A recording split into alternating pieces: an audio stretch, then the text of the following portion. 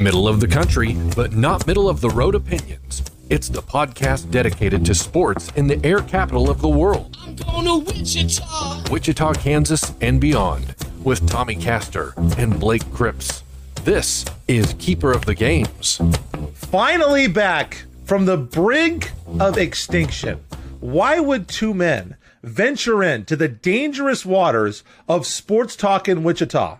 I have the answer. It's because some may say that we are wildly unqualified. Some may say we are only mildly entertaining. But I say these two men are exactly where they need to be, back, finally, from hiatus, on the brink of college football. And with that, we welcome you in to the Keeper of the Games podcast. This is a milestone episode. This is episode number 75, and we are welcomed back. I do have a co-host, as I live and breathe. Thomas Castor the Fourth is on the show. Tommy, what's going on? You look, I have to say, a little tired. Not as tired as maybe I thought you would be. The new father trying to pull it out. Do you remember how to do this show? You know, it's going to be tough. I've been telling people, and I'll tell you the same thing, that I feel like I have officially graduated from being exhausted to just being tired. And that is a milestone for me. But no, things are good. There was a moment, I'll be honest with our listeners out there. There was a moment that I wasn't sure that we were going to get to episode 75. Just a lot of transitions on the podcast. Obviously, Weston Mills is no longer on the show. Blake, you and I, our plan was to continue on and to forge forward.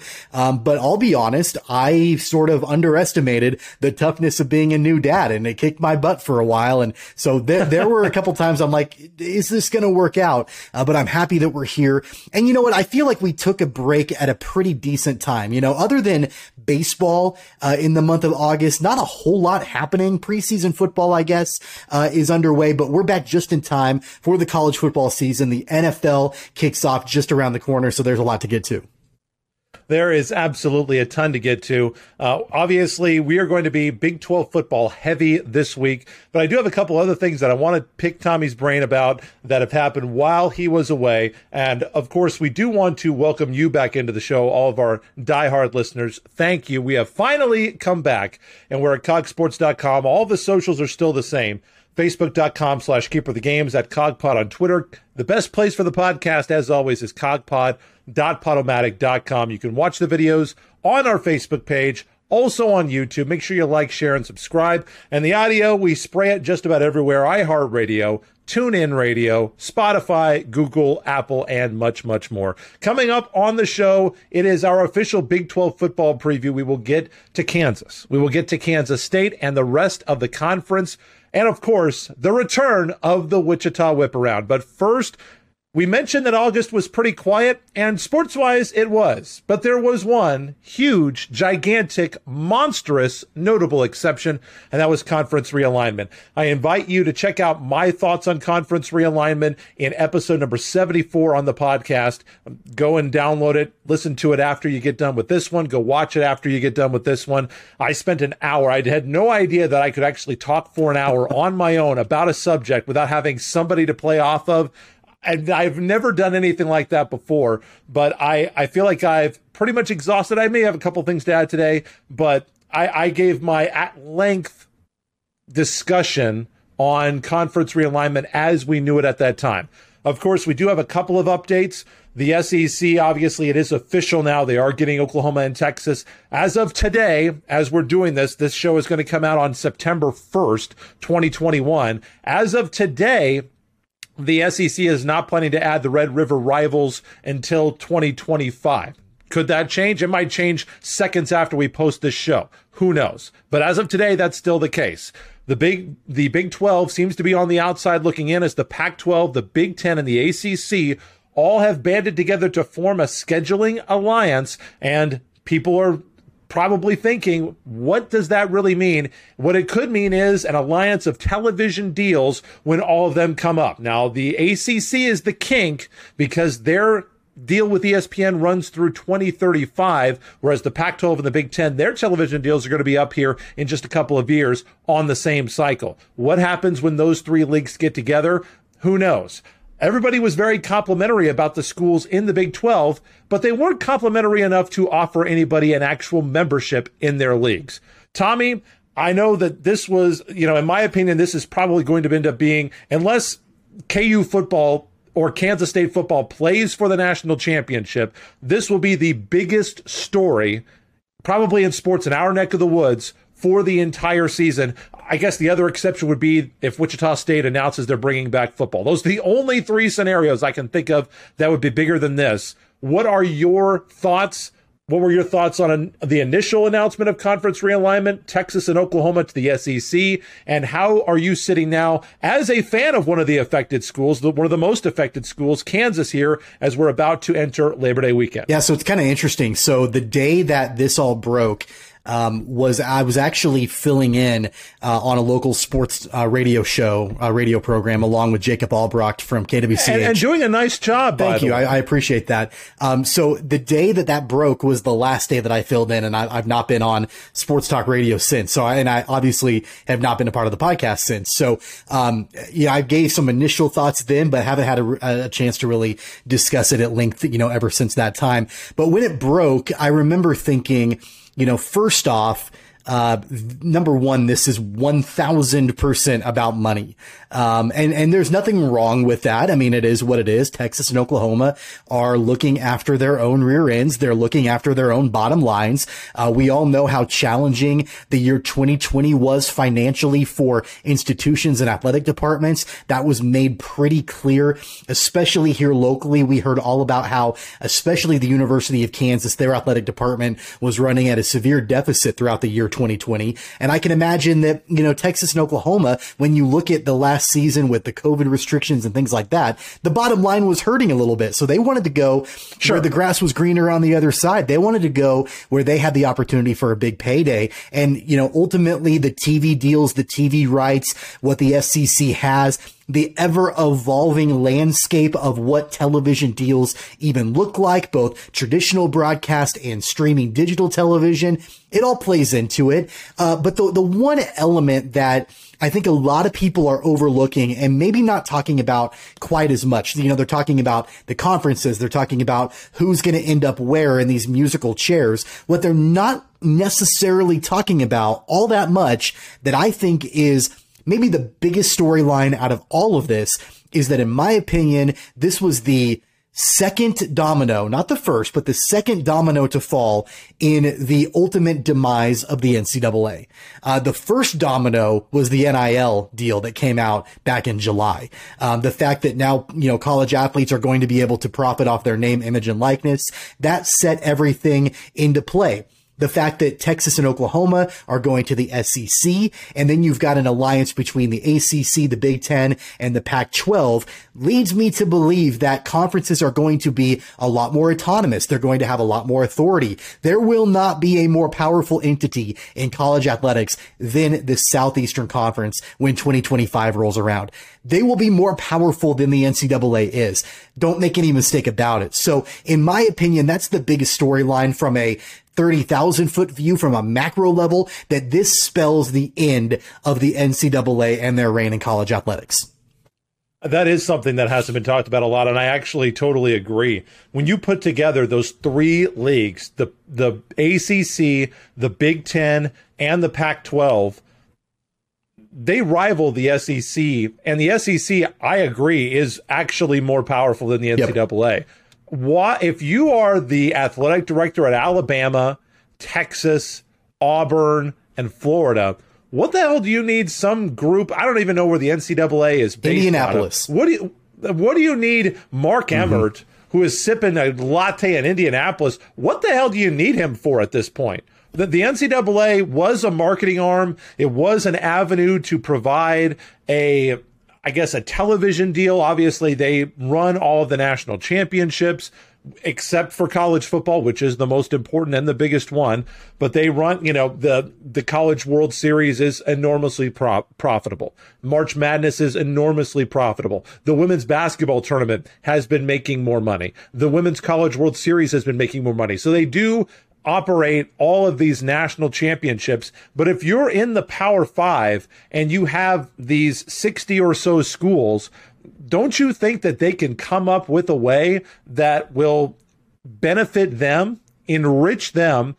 You don't think that they can find a way, figure something out to crown a national champion in all of the sports that they care about and just cut the NCAA out and get all the television money directly to the schools?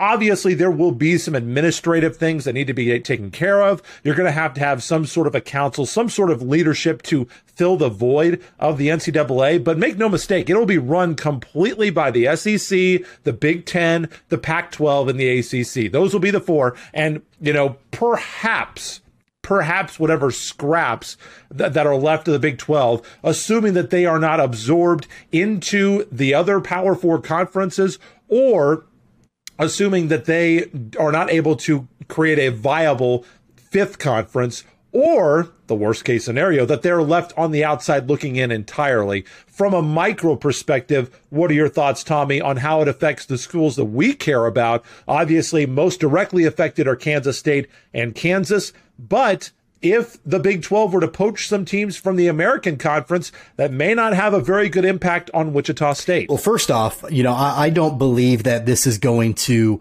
drag out until 2025.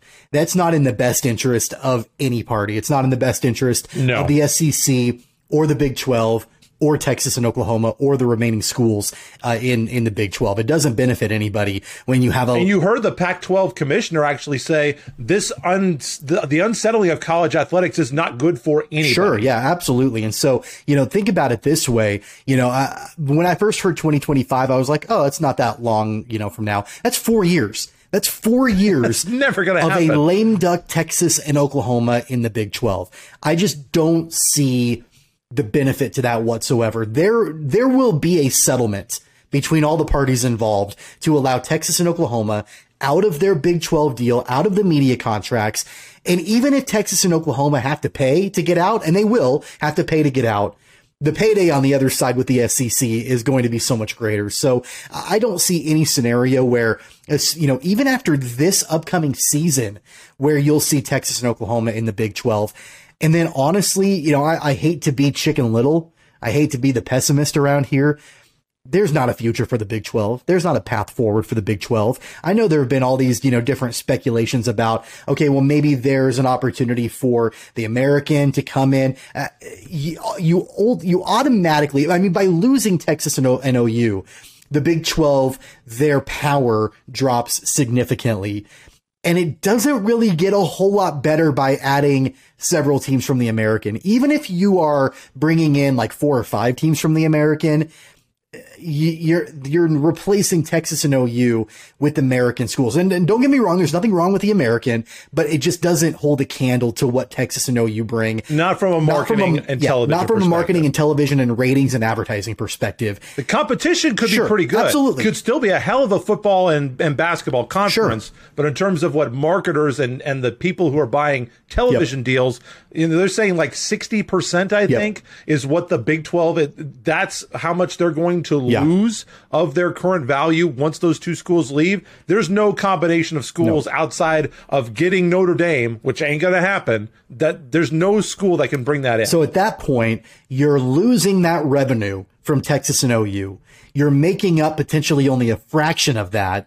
There's not a viable financial path forward for the Big 12, in my opinion, especially considering that the ACC, the Big 10, and the Pac-12 have all teamed up. If there was a path forward for the Big 12, you better believe Bob Bowlesby from the Big 12 would have been a part of that meeting too, to be a part of that strategic alignment with those other 3 conferences. It didn't happen. He wasn't a part of it. The Big 12 was shut out from that. So there's really no path forward from a conference perspective for the Big 12. And so it's going to be, I know that you've seen the different athletic directors. I know Kirby Hocutt from Texas Tech, Travis Goff from KU. They've come out with statements saying we're committed to the viability of the Big 12, but they're only going to be committed to the viability of the Big 12 as long as it benefits each individual school. And then it's going to be every school for themselves to try to figure out a good landing place. I don't disagree with you. When you look at the competition from a football perspective, if you added some American schools, you could add Houston.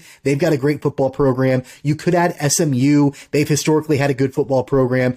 Obviously, we know about Houston and Wichita State in basketball, so there are some competition opportunities there, but it just is not financially viable when you're looking at the TV deals. So I think that you'll see a lot of these schools jumping ship pretty soon. I mean, the dominoes are going to continue to fall. It's a house of cards. It'll be interesting to see where they all jockey for position and who ends up where. Do you have any thoughts on your predictions on where you think these schools might end up? No, I can't at this point, especially with the Pac-12 already ruling saying, hey, we're not going to be expanding.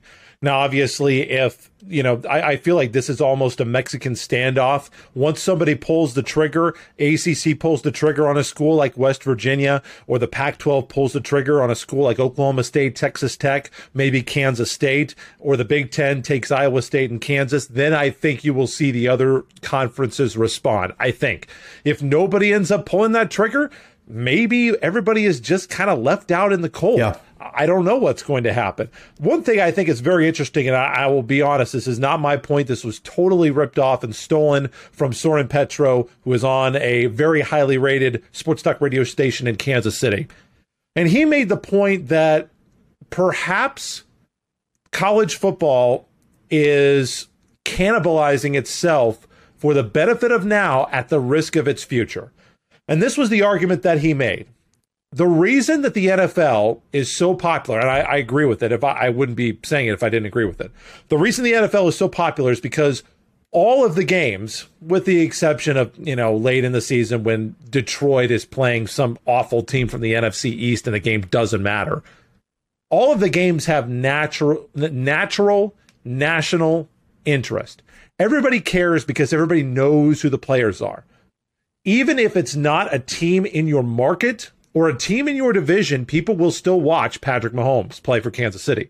They will still watch Aaron Rodgers in Green Bay. They will still watch these big brands, Tom Brady, Terrell Owens, Donovan McNabb, Adrian Peterson, these guys who have been Jerry Rice. Go back as far as you want, since like the Joe Montana era, these stars have commanded ratings, and the ratings have only gotten stronger. But the reason that you have those ratings is because the product matters in all of these markets. Even when Kansas City is not as good, people are still interested in watching the NFL. If you take out an entire time zone and tell them, okay, you know what? You guys really don't matter. You guys up there in Washington State, if you try to cannibalize and make everything all about the SEC and nothing outside the SEC is worth a darn, what do people in California need to tune in to watch the SEC game of the week on CBS and soon to be on ESPN ABC? They're not going to watch that game if you take their schools out of the equation. You are risking, you're trying to make your money right now, but the reason that your product is so good, the reason everybody cares about it is because everybody is involved in the end destination. And if you take more of those schools out, obviously, KU and Kansas State are not that far removed from being in the national championship picture in football. KU in 2007 won those games, that game against Missouri, and won the Big 12 championship game. Not saying that they would have beaten Oklahoma, but if they had, they would have played for a national championship. Kansas State in 2012, when they lost to Baylor, or was it 13? When they lost to Baylor, if they would have run the table, they would have played for a national championship. If you take away an entire time zone and huge schools, by the way, Texas Tech is a huge school. Oklahoma State is a massive school. And I'm not talking about just the central time zone. I'm talking about the teams out west as well. If you take away this thing that everybody cares about now by cannibalizing it and saying, okay, only the Southeastern Conference matters, I agree with Soren Petro on this. I think you risk alienating college football fans to the point where they don't care about the product nationally, and long term that could affect the marketing and the national TV ratings that they are so dependent on for all of their revenue now. I don't necessarily buy that opinion, because I think that you can look at what college basketball has done with March Madness, and it would be the same thing as saying, okay, only the blue bloods matter. And I don't think that's necessarily the case in basketball. We've seen the rise of the mid-major, the Wichita States and the Gonzagas, and, over the years, these other schools, the Villanovas, that have come in and they've made their mark nationally, even though there's so much more attention that's being paid to the Dukes and the KUs and the Kentuckys. So I don't necessarily agree with that opinion. I also think that we're on the precipice of pretty substantial and transformative change when it comes to college football, not only with the conference realignment, but like I mentioned before, with the NIL. I know that Nick Saban had said that the quarterback for Alabama was approaching nearly $1 million in endorsement deals. So part of the reason why you've got, Patrick Mahomes and these other guys that are so marketable is because they are able to make money off of who they are and what they do on the field. For the longest time, college athletes or college football players were pretty anonymous because you didn't really hear from them outside of what they did on the field. That's changing now. You're going to have, the superstars that are going to garner quite a bit more money. Look at a guy like Trevor Lawrence, who was known pretty well nationally. Had he been able to profit off of what he did on the football field, you would have heard all about him all the time during his Clemson career. Can you imagine Tim Tebow if he had the opportunity? Oh my gosh. Absolutely. And that sort of thing is just going to continue. And that's going to help the overall marketability of the brand. So you've got that. You've also got, not just the conference realignment, but you've got the expansion of the college football playoff that's going to end up happening. I don't exactly know where that's going to end, but you're going to see more and more teams being able to compete nationally, and so I would buy that argument if we were just sitting at a couple of teams that had an opportunity to win a national championship. Now, ultimately, it's going to be Alabama. It's going to be probably Oklahoma. I was going to say, football is a whole different animal than basketball, right. And we don't see teams come up and challenge nationally. When was the last non-Power 5 team that won a national championship in football? I have no idea who it is. But if you can even get into the game, if you can get into the equation, that's going to give you a little bit more relevance. So even if you're the last seed in the expanded college football playoff, and there's not a chance that you're going to win the national championship, your fans are still going to be paying attention to what's going on. And so I do think that helps the overall marketability. And ultimately, I'm interested to see where things pan out. I think we're going to see a completely different college football landscape in just a couple of years than what we see right now. And my opinion is, I think it's a good thing. I think that college football especially is in need of a little bit of reform. I enjoy watching college football, but I like the NFL a whole lot more. And I'm kind of excited about some of these changes that we might be seeing with college football. I'm not excited for KU to maybe be on the outside looking in. We will see how that turns out. Obviously, we don't have a crystal ball to find out that information. So, with conference realignment in the rear view, we now step forward to our official Big 12 college football preview. And we will start with a team that ought to be a lot better this year, the Kansas State football Wildcats. And Tommy, obviously one of the big factors for Kansas State this year will be the quarterback position. Skylar Thompson should be healthy, clearly the better option over Will Howard, but Howard will be much better as well. Veteran, got a lot of snaps last year, took a lot of lumps, but the quarterback situation for Kansas State clearly better than it was last year. I believe this. I think Deuce Vaughn is going to have an all-conference season for the Kansas State Wildcats.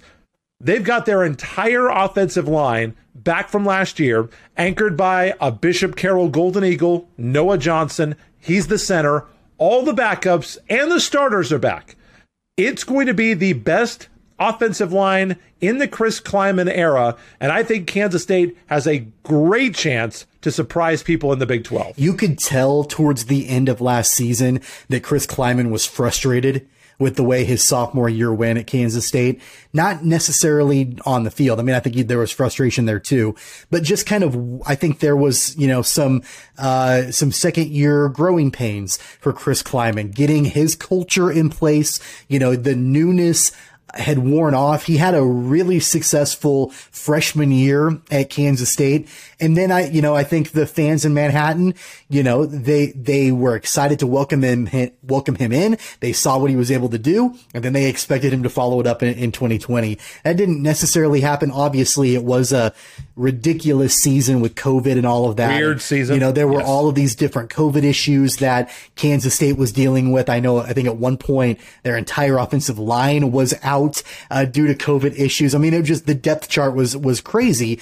I know there were even players that, he dismissed from the team that weren't going to fit in, with the culture. So, I'm sure he was ready for that second year to be over with and hopefully get back to some normalcy this season. And the fact that Skylar Thompson announced that he was going to be returning for another season with Kansas State had to have been the cherry on top for Chris Klieman. Getting that veteran back, getting a guy who has so much experience under center for the Wildcats will bode well for the Wildcats this season. There's no doubt about it. Will Howard's a stud. But he was not ready to be thrust into the limelight like he was last season. And so I think getting another season under his belt to be able to learn more from Skylar Thompson. And then, worst case scenario, if he has to play, like you mentioned, he's going to be a lot more prepared and ready to go this season. But I agree with you about Deuce Vaughn, but I'll even take it a step further. I don't even think that saying Deuce Vaughn being an all-conference performer is enough. I think Deuce Vaughn can be a national phenomenon. If Kansas State can win football games, especially early on, let's say they go 4-1 in their first 5 games, or they go undefeated to start the season, I think that you're going to see a lot of national pundits not only start to pay attention to Kansas State a little bit more in the Big 12, but also just Deuce Vaughn in general. We saw what he did to kick off the season last year for Kansas State. He took the country by storm a little bit early on, and I think he'll be able to build on that in year number 2. So I disagree with you on Deuce Vaughn to that level, but the reason I'm going to have to save for the last segment of our college football preview, a spoiler alert, it does have a local tie. One thing that I think that's going to happen for Kansas State to have the type of season that they want to have this year, they have got to get more production out of their wide receivers. Vaughn was the leading receiver last year on the team with 25 catches. They had 0 wide receivers with over 20 receptions last year. It cannot happen this year. Now, they may not have to go to the wide receiver position. Daniel Imatorbhebhe is a tight end transfer from Illinois, a 6'4", 240-pounder who missed 2 years at Southern California with a leg injury, but back in the day, and I realized that 2016 is a long time ago, he was an honorable mention All Pac-12 tight end as a freshman and a second-team freshman All-American for the Trojans. So maybe he can be the guy that can be the catalyst for increased production, but they have got to get more in the passing game. I think that opens a lot more up for Deuce Vaughn as well. I think that Kansas State, their strength is going to be grinding the clock out, kind of returning to that Bill Snyder identity, ball control. When you have such a great offensive line, I think you have to take advantage of that in the ground game. I think it's a great changeup for most of the Big 12 because nobody in the Big 12 really plays like that. Look at what they have done against an offense like Oklahoma that wants to have the ball a lot, wants to have a transition football game up and down with a lot of possessions. They've owned Oklahoma for the last 5 or so years. Kansas State's going to have to be better defensively. They had a decent pass rush, but they were the worst pass defense team in the Big 12 last year, and their best pass rusher, Wyatt Hubert, he's now playing for the Bengals. So defensively, problems for Kansas State last year guarding the pass. That will have to be improved this year if Kansas State is going to finish in the top half of the conference. So here's my bold prediction for the Wildcats. I think they might be better offensively than they are defensively this season. And we haven't seen that in a couple of years. I think they will be, yeah. From the Wildcats. In fact, we haven't seen that at all during the Chris Klieman era.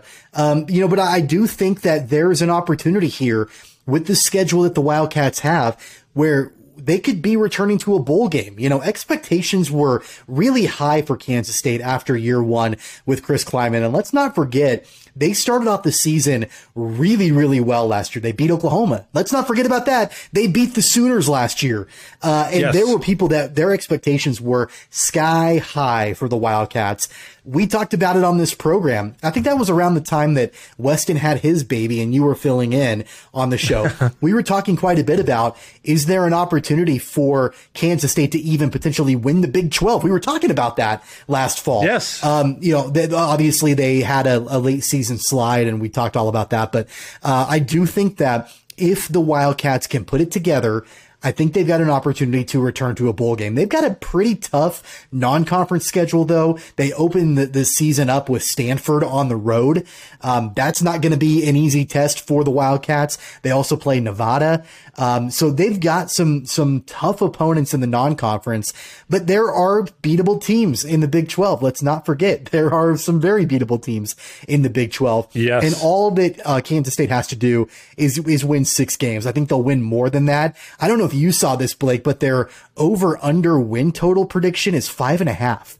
And I would hammer the over on that all day long. That seems pretty low to me. I think the Wildcats have the opportunity to win 7 or 8 games this season, and return to a bowl game. So, if I were a betting man, which I'm honestly not, but if I were a betting man, I would hammer the over on that for sure. Yeah, 5.5 seems really, really low for over-under on wins. I mean, especially when you don't have to get the amount of teams right. I think that they can beat Stanford. I'm going to pencil them in with a win against Southern Illinois and Nevada. Both of them are at Bill Snyder Family Stadium, and obviously they're going to beat Kansas. So that's 3 right there. So you're guaranteed pretty much 3 wins. You don't think that they can find a way to beat Texas Tech, TCU, and Baylor? West Virginia. Really? I bet they can beat West Virginia, too. Yeah, like I said, they have owned the series against Oklahoma. Yep. They have owned the Sooners the last few years. So why can't they beat them? I think 5.5 is awfully low on that. They've got their leading tackler back, Jerron McPherson, 6'1", 200-pound senior safety. Most of the guys who are back, though, were not great against the run. KU's run defense last year, pretty average. Cody Fletcher, a linebacker, was third on the team with tackles with 44 last year. I think that he might be the big player to watch this year. If he becomes an all-conference type of a player, that would really help the defense. Julius Brents is kind of the transfer to watch from Iowa on the defensive side of the ball. A great spring by all reports for the 6'4", 204-pound defensive back. The pass defense was the biggest difference, Tommy. You wanted to know about why there was a sophomore slump. The pass defense for Kansas State gave up 12 touchdowns in 13 games in Chris Kleiman's first year. They gave up 20 in 10 games last year. And Kansas State, coaching-wise, not a good job at halftime. They were outscored 105-59 in the third quarter last year. So that's our look at Kansas State. I'm going to have a look at where we think things will lay out in the Big 12 after, but we've got a couple more segments to get to.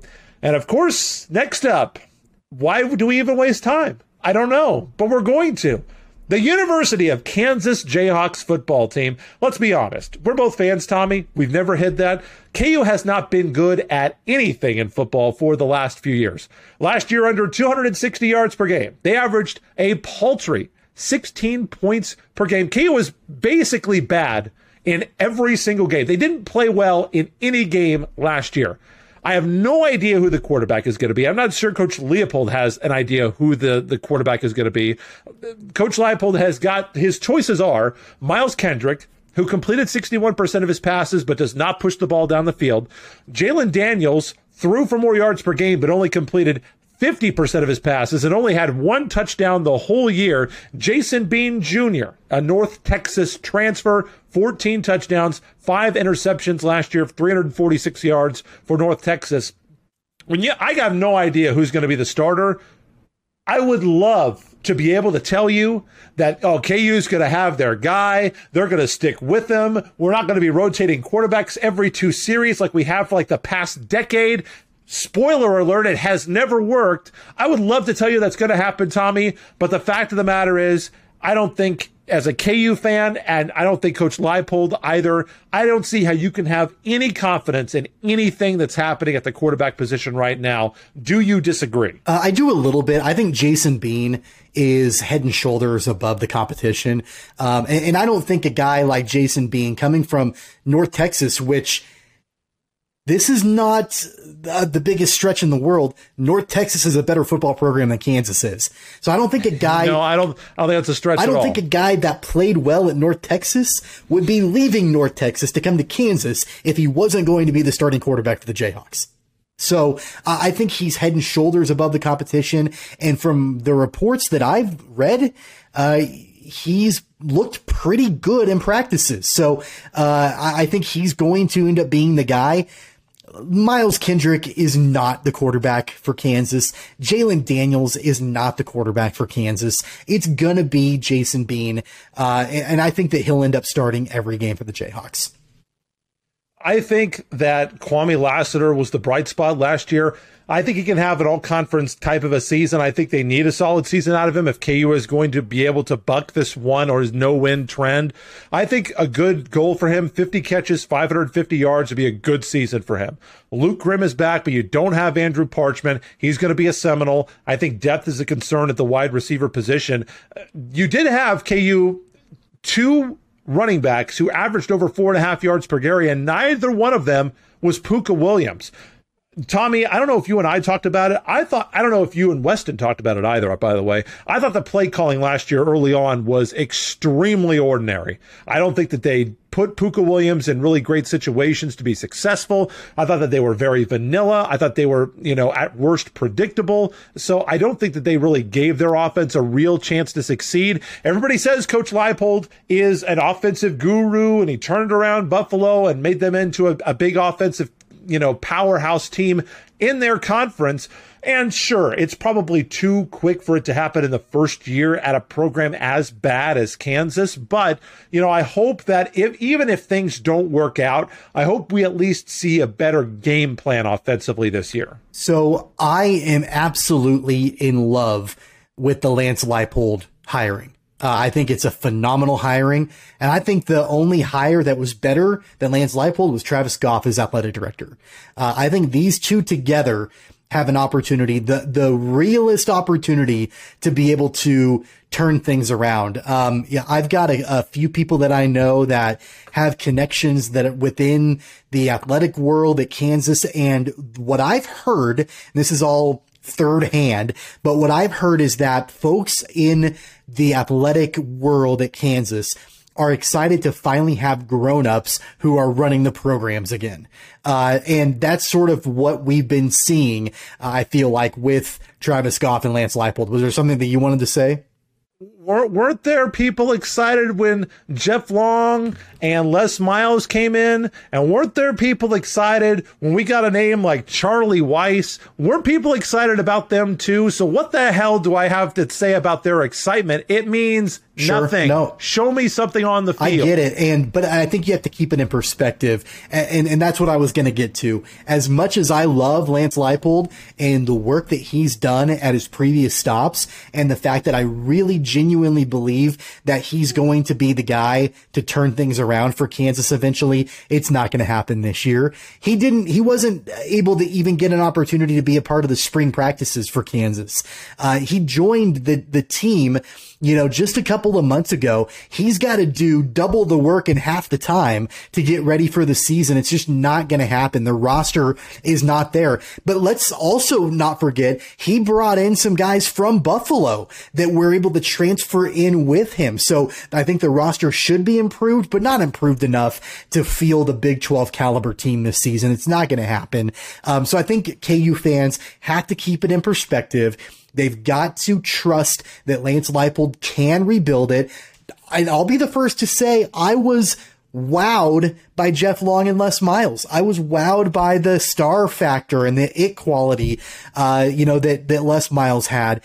And I was too. But he was not in the right mindset or in the right situation in his life, in his career, to rebuild a program from scratch. That was just not something that he could do. Charlie Weiss was the same way. He was not in the right position in his career to rebuild a program. David Beatty didn't have the capacity to do it or the connections to do it, and neither did Turner Gill. Lance Leipold, my argument for him is that he has been a proven program builder and rebuilder in the past. He's not a a coordinator from somewhere. He was a head coach that rebuilt a program, and he's not a star. He's just a good football coach, and he's done a lot with less, and that's what he's going to have to do at Kansas. And so I do like the hire, but it's not going to happen this season. For full disclosure, of course, Weston and I were on Jeff Monken. That was our preferred guy, the head coach of the Army Black Knights. We thought, hey, bring him in, run the triple option. Maybe that works at Kansas for him. But we definitely both thought that Coach Leipold was a good hire. We didn't recoil and don't forget, at the hire.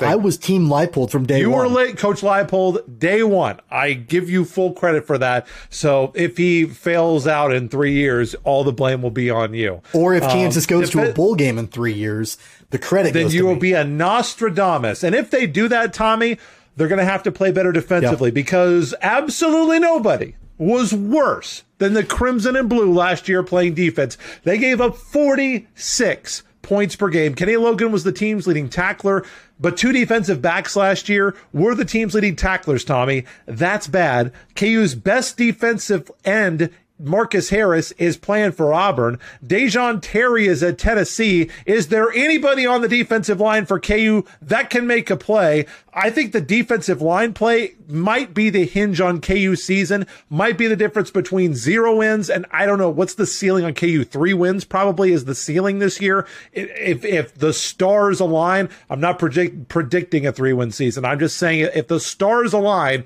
and KU wins 3 games, it's going to be because the defensive line plays better, and they have got to play better this year because defensively, KU let teams off the hook so often last year.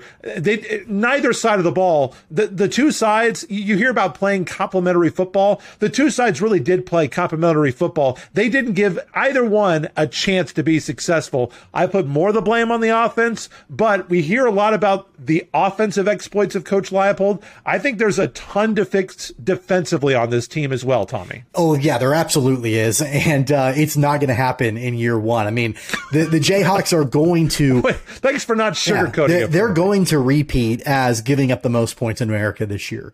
And that's not a criticism of Coach Leipold or Brian Borland, the defensive coordinator. And that's just the reality of the way their roster stands. When like several of your most, talented defenders are transferring in the offseason, and they were already the worst defense in America, that's not going to help things coming up this year. The other thing that I want to point out that's going to make the defense struggle, I think it's going to be worth it in the long run. But one of the things that to keep in mind is that Brian Borland runs a 4-3 defense, and that's not what Kansas had been running prior to him coming in and following Coach Leipold to Kansas.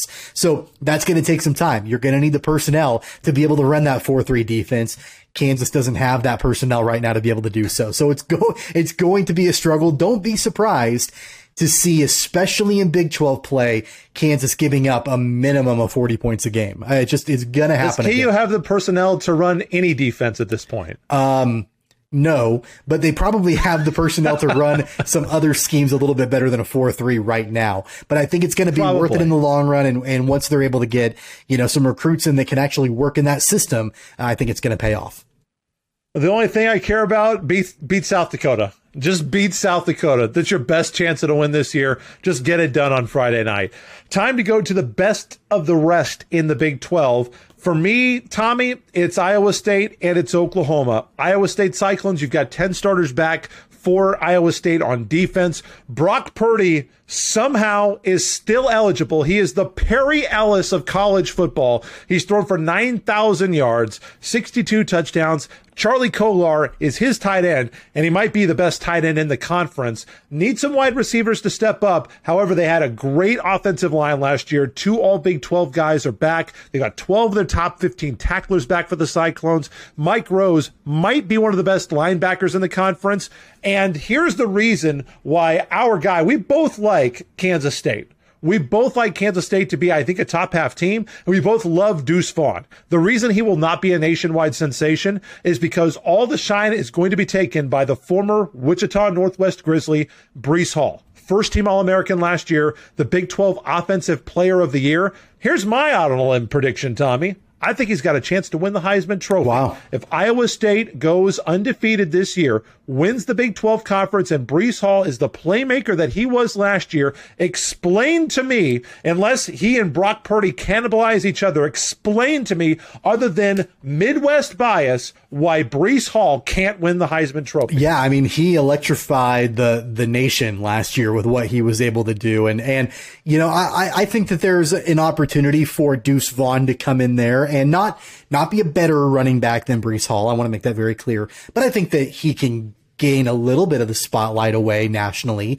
There's enough room there for two running backs in the Big 12 to get some national press for sure. But I do agree with you. Breece Hall is a monster, and that's just going to continue this season.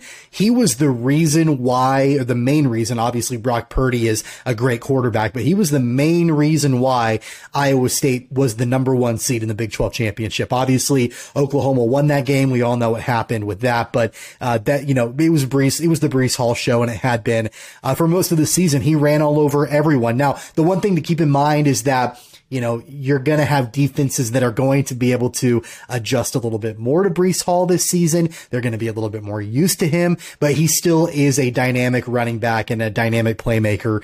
And I think that will continue this year for sure. Here's what's really interesting to me. And I know that Iowa State historically has not had a strong football program, which is a reason why I think you can look at them as the beacon of what Kansas football needs to be, is what Iowa State has done. But I didn't realize Iowa State enters the season number 7 in the rankings.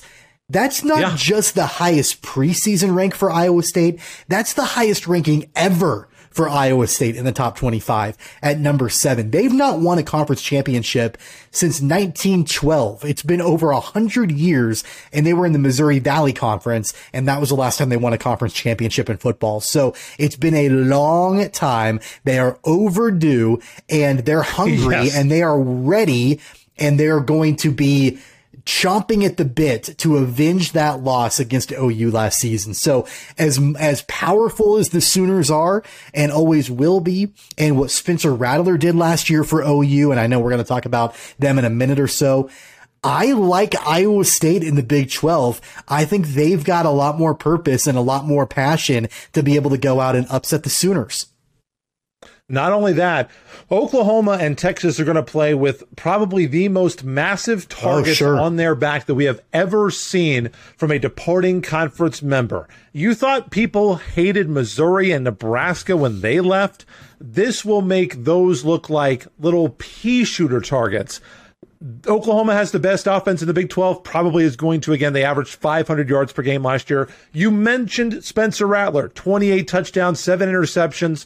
However, he had a lot of wide receivers, tight ends, lost to the transfer portal. However, the ones that they have back are really, really good. I really like Drake Stoops. I really like Marvin Mims and Mike Woods, transfer in from Arkansas, 1,000 yards for the Razorbacks over the last 2 years. Offensive line loses center Creed Humphrey and the offensive tackle Adrian Ely, but they do have 3 other starters back. Can they keep up the improvement on defense? You remember in 2018, Oklahoma played absolutely no defense at all. They gave up 40 or 35 points to Kansas that year. They were god-awful on defense. They really improved last year, 3rd in the Big 12 defensively. But Ronnie Perkins, defensive end, he's in the league. Nickelback Trey Norwood, he's in the NFL. And Brendan Radley-Hiles, defensive back last year, really big playmaker in the secondary. He's now playing for Washington. They have plenty of depth in the front 7. Nick Botiti is outstanding at linebacker, 2nd team AP All-American last year, 1st team Pro Football Focus.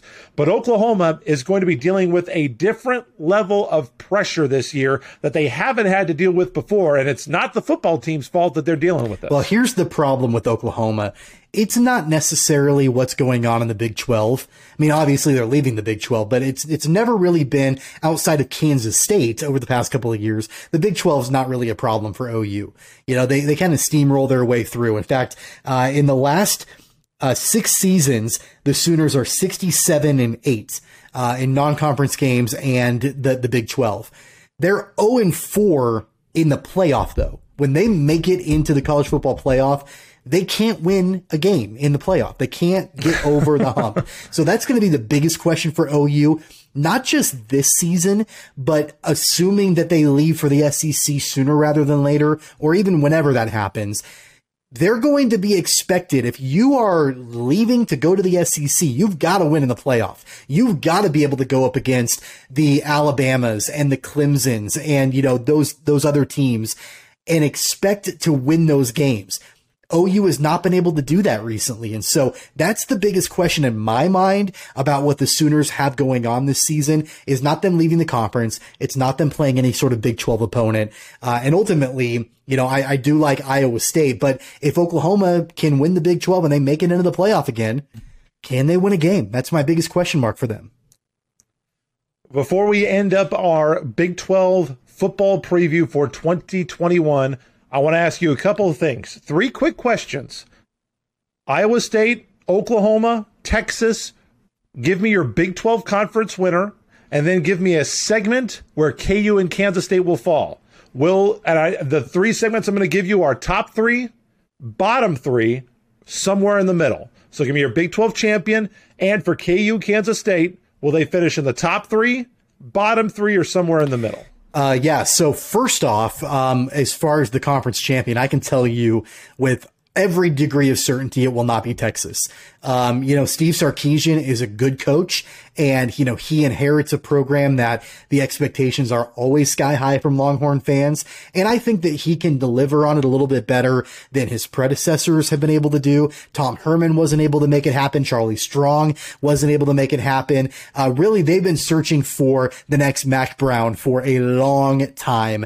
Yes, they have. In Austin. And I'm not going to go so far to say that Steve Sarkisian is the next Mack Brown, but I think he's the closest thing to Mack Brown that they've had since Mack Brown. But my biggest concern with Texas is the fact that even as recently as Monday, as we're recording this show, Steve Sarkisian did not name a starting quarterback. He is yet to name a starting quarterback.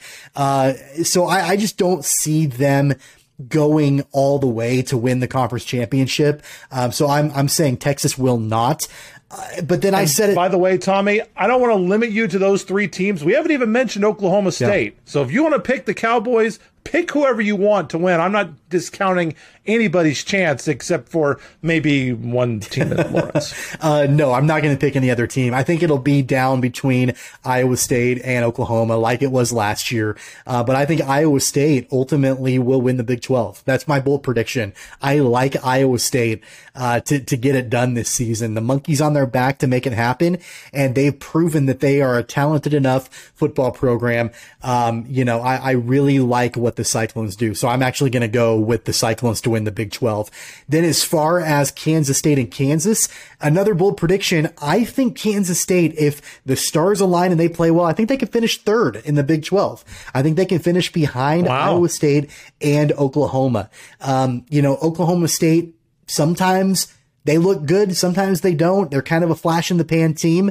I think that TCU will be improved this season. I think Gary Patterson has a good squad, but I don't think a top 3 squad. And I don't think West Virginia or Texas Tech, are quite there yet either in my mind. And Baylor's not, also. So I think that Kansas State has an opportunity with Skylar Thompson returning for another season, with Deuce Vaughn. If they can shore things up at wide receiver and on defense, I think they can finish top 3. And then Kansas, there's really no need to talk about anything else. They'll be lucky to win a game. I think they might win against South Dakota. If they play their best football ever, they could beat Duke, maybe, but they will not win against another team in the Big 12, and Coastal Carolina will embarrass them. So I think that Kansas will probably go 1-11, give up the most points in the Big 12. It'll be a struggle. They'll finish last, but hopefully better things are ahead on the horizon. Tommy, every single year in my heart, I'm thinking, there's a path to 3 wins. There's a path to 4 wins. I'm actually considering buying ESPN Plus so I can watch the game on Friday. I don't have ESPN Plus. I don't like ESPN Plus. I don't need ESPN Plus. I'm seriously considering buying it so I can watch the KU football game on Friday. I'm so pathetically hopeless. It's actually. I mean, I actually went the opposite direction and I canceled ESPN Plus like 3 weeks ago. I'm like, I don't even care. I'm not even going to do it. So you're a better fan than I am. I want it so badly, but I can't see it happening. I've got KU in the bottom three. I'm not quite as bullish on Kansas State as you are. I've got them in the middle of the Big 12. However, I think that they will be in the top half of the middle. I don't think that they will be in that 6-7 spot. I think they'll be in that 4-5 spot. I think maybe that Oklahoma State will be that team in the top three. I also am out on a limb with you. I've got Iowa State winning the Big 12 this year. I got them beating Oklahoma, and the reason is the 10. We talk so much about Brock Purdy and Breece Hall, and deservedly so. The reason that I've got them is because they got 10 starters back on defense. And when you have a team that takes a big step forward, whether it's in the KCAC or the City League or in the Big 12, when you have starters back, that tends to bode pretty well for your squad. So I'm going to be riding with the Cyclones this year. That's my prediction. So with all of that in the bin, we've only got one more thing to take care of today before we wrap up the show.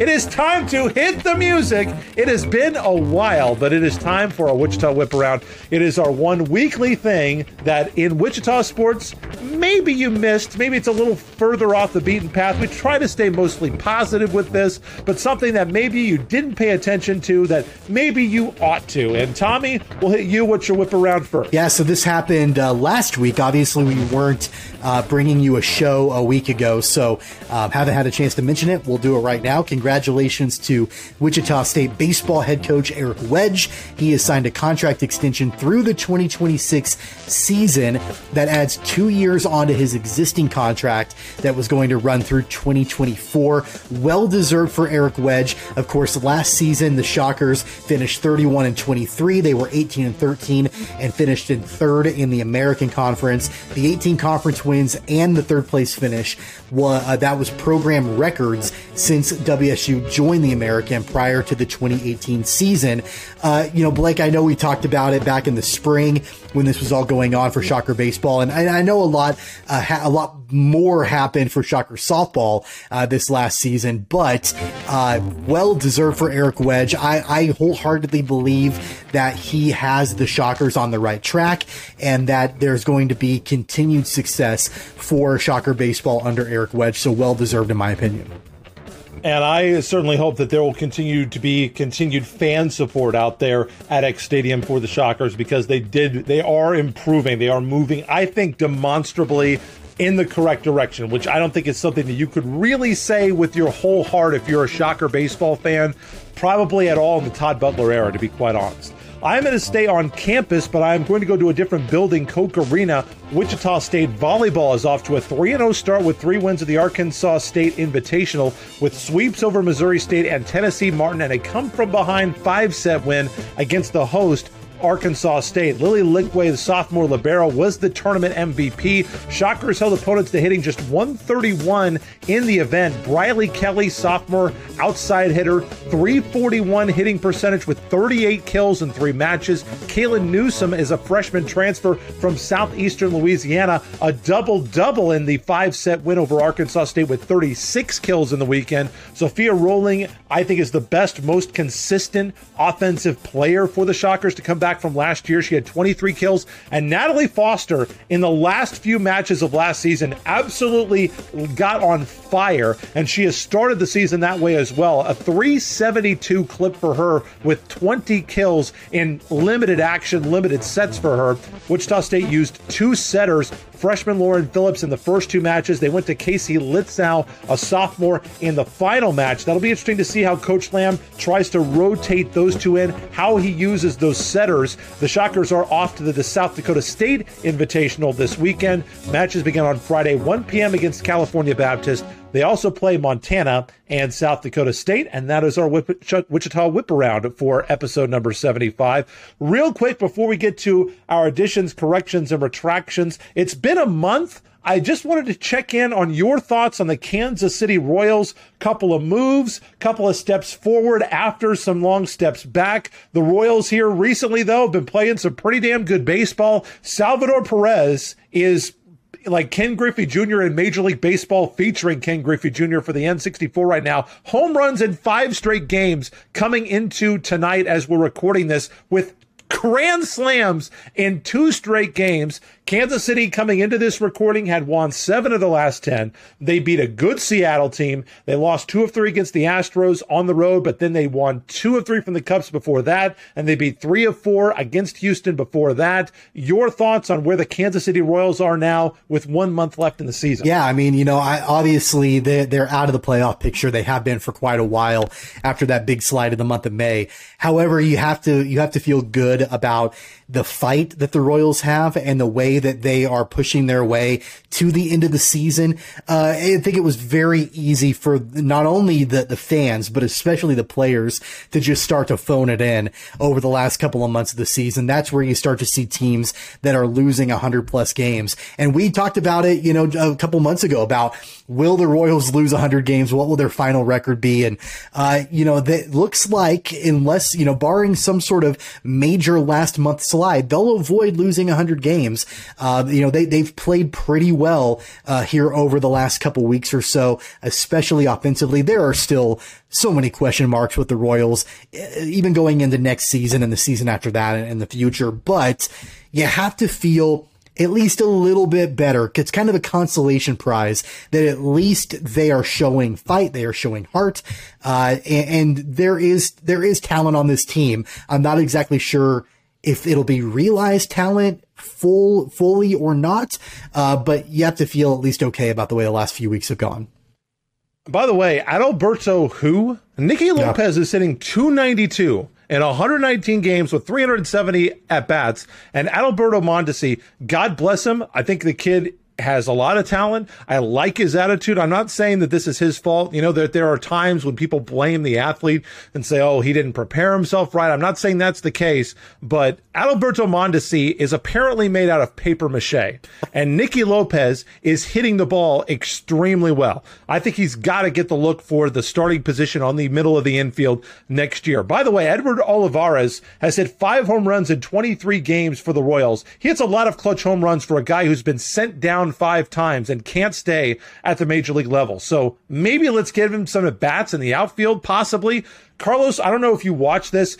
I know you're up till all hours of the night. You had a couple of late night opportunities to watch Royals baseball, including an extra inning game when Mike Matheny kind of rolled the dice, pulled his game. I think it was game 2 of the series. He pulled the starter from the next day, Carlos Hernandez, over to pitch after a very shaky start, a shaky outing by a Royals starter. He was dealing out of the bullpen in that extra inning game. By the way, Brad Keller and Mike Minor, I am over these guys. Opponents are hitting .286 off Minor in August. He's got a 5.2 ERA this month, and Brad Keller has been lucky. He loaded the bases twice in his start against Seattle and somehow escaped with only 2 earned runs. It was 2 earned runs and about a whisker away from giving up about 10 earned runs. He walked 4 guys.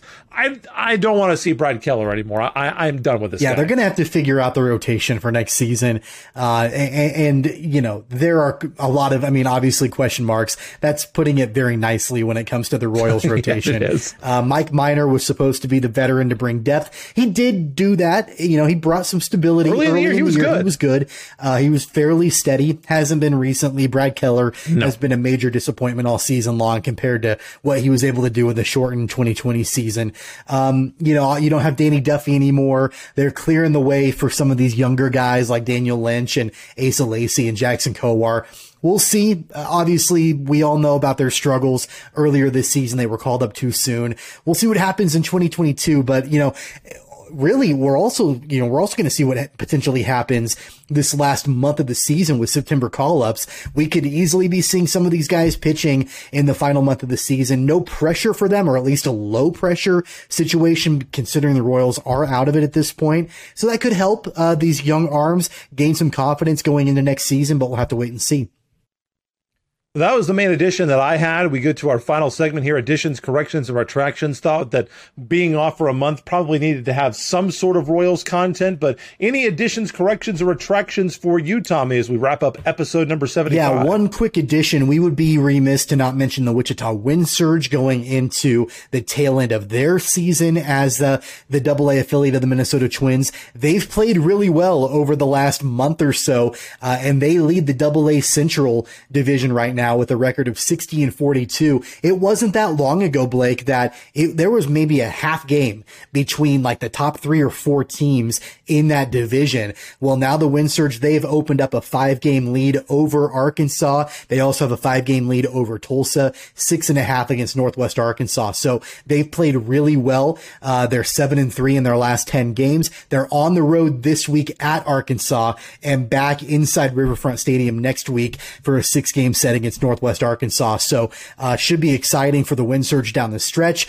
And then if folks went to the Wind Surge game on Friday, they were able to see the tribute to late owner Lou Schweckheimer, who passed away last year due to COVID-19.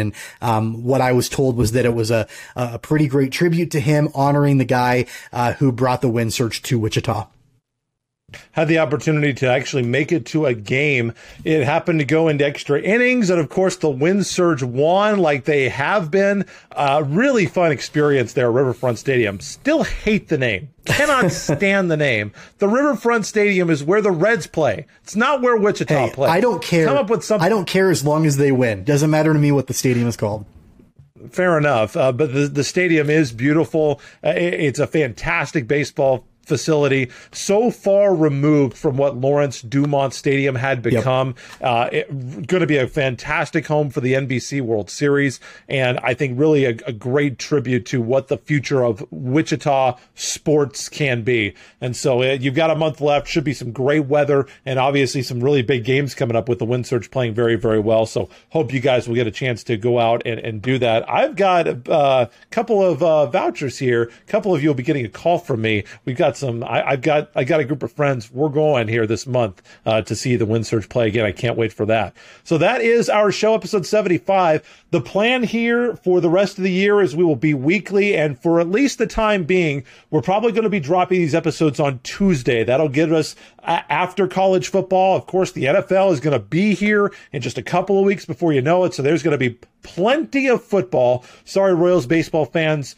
You're probably going to get squeezed out until the end of the season, but a ton of football to talk. Kansas State is in action in the college football kickoff against Stanford at an 11 a.m. kickoff on Saturday. That's on Fox. And of course, KU opens up their season on 2 straight Fridays, because when you're KU, that's when you get to play, is on Friday night. And so it's a 7 p.m. kickoff against South Dakota. Will KU get their only win of the year?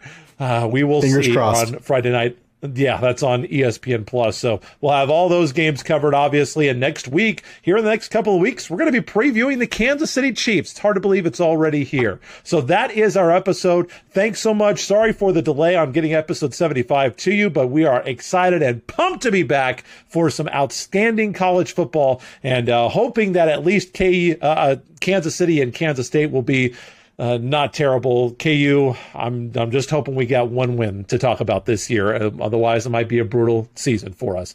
Before we depart, Tommy, remind people they haven't seen you for like a year. Our devoted and beloved audio listeners, please remind them of where they can find you on Twitter. Yeah, well, first off, I'm a little surprised that I was able to get through the show okay. It's been such a long time since I've done this. But you can follow me on Twitter at Tweets from Tommy. And if you'd like to get some United States Open tennis tournament tweets, you can follow me. I'll be watching that tournament. It's a great Labor Day tradition, Tommy. I will be watching the tournament I'm sure you will. Labor Day.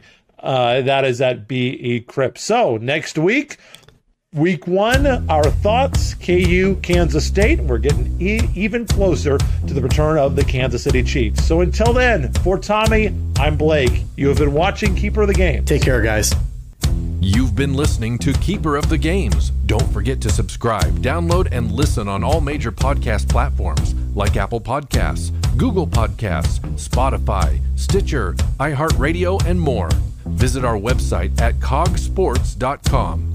Find the podcast and videos on Facebook and YouTube at Keeper of the Games, and follow the podcast on Twitter and Instagram at COGPod. That's KOG Pod.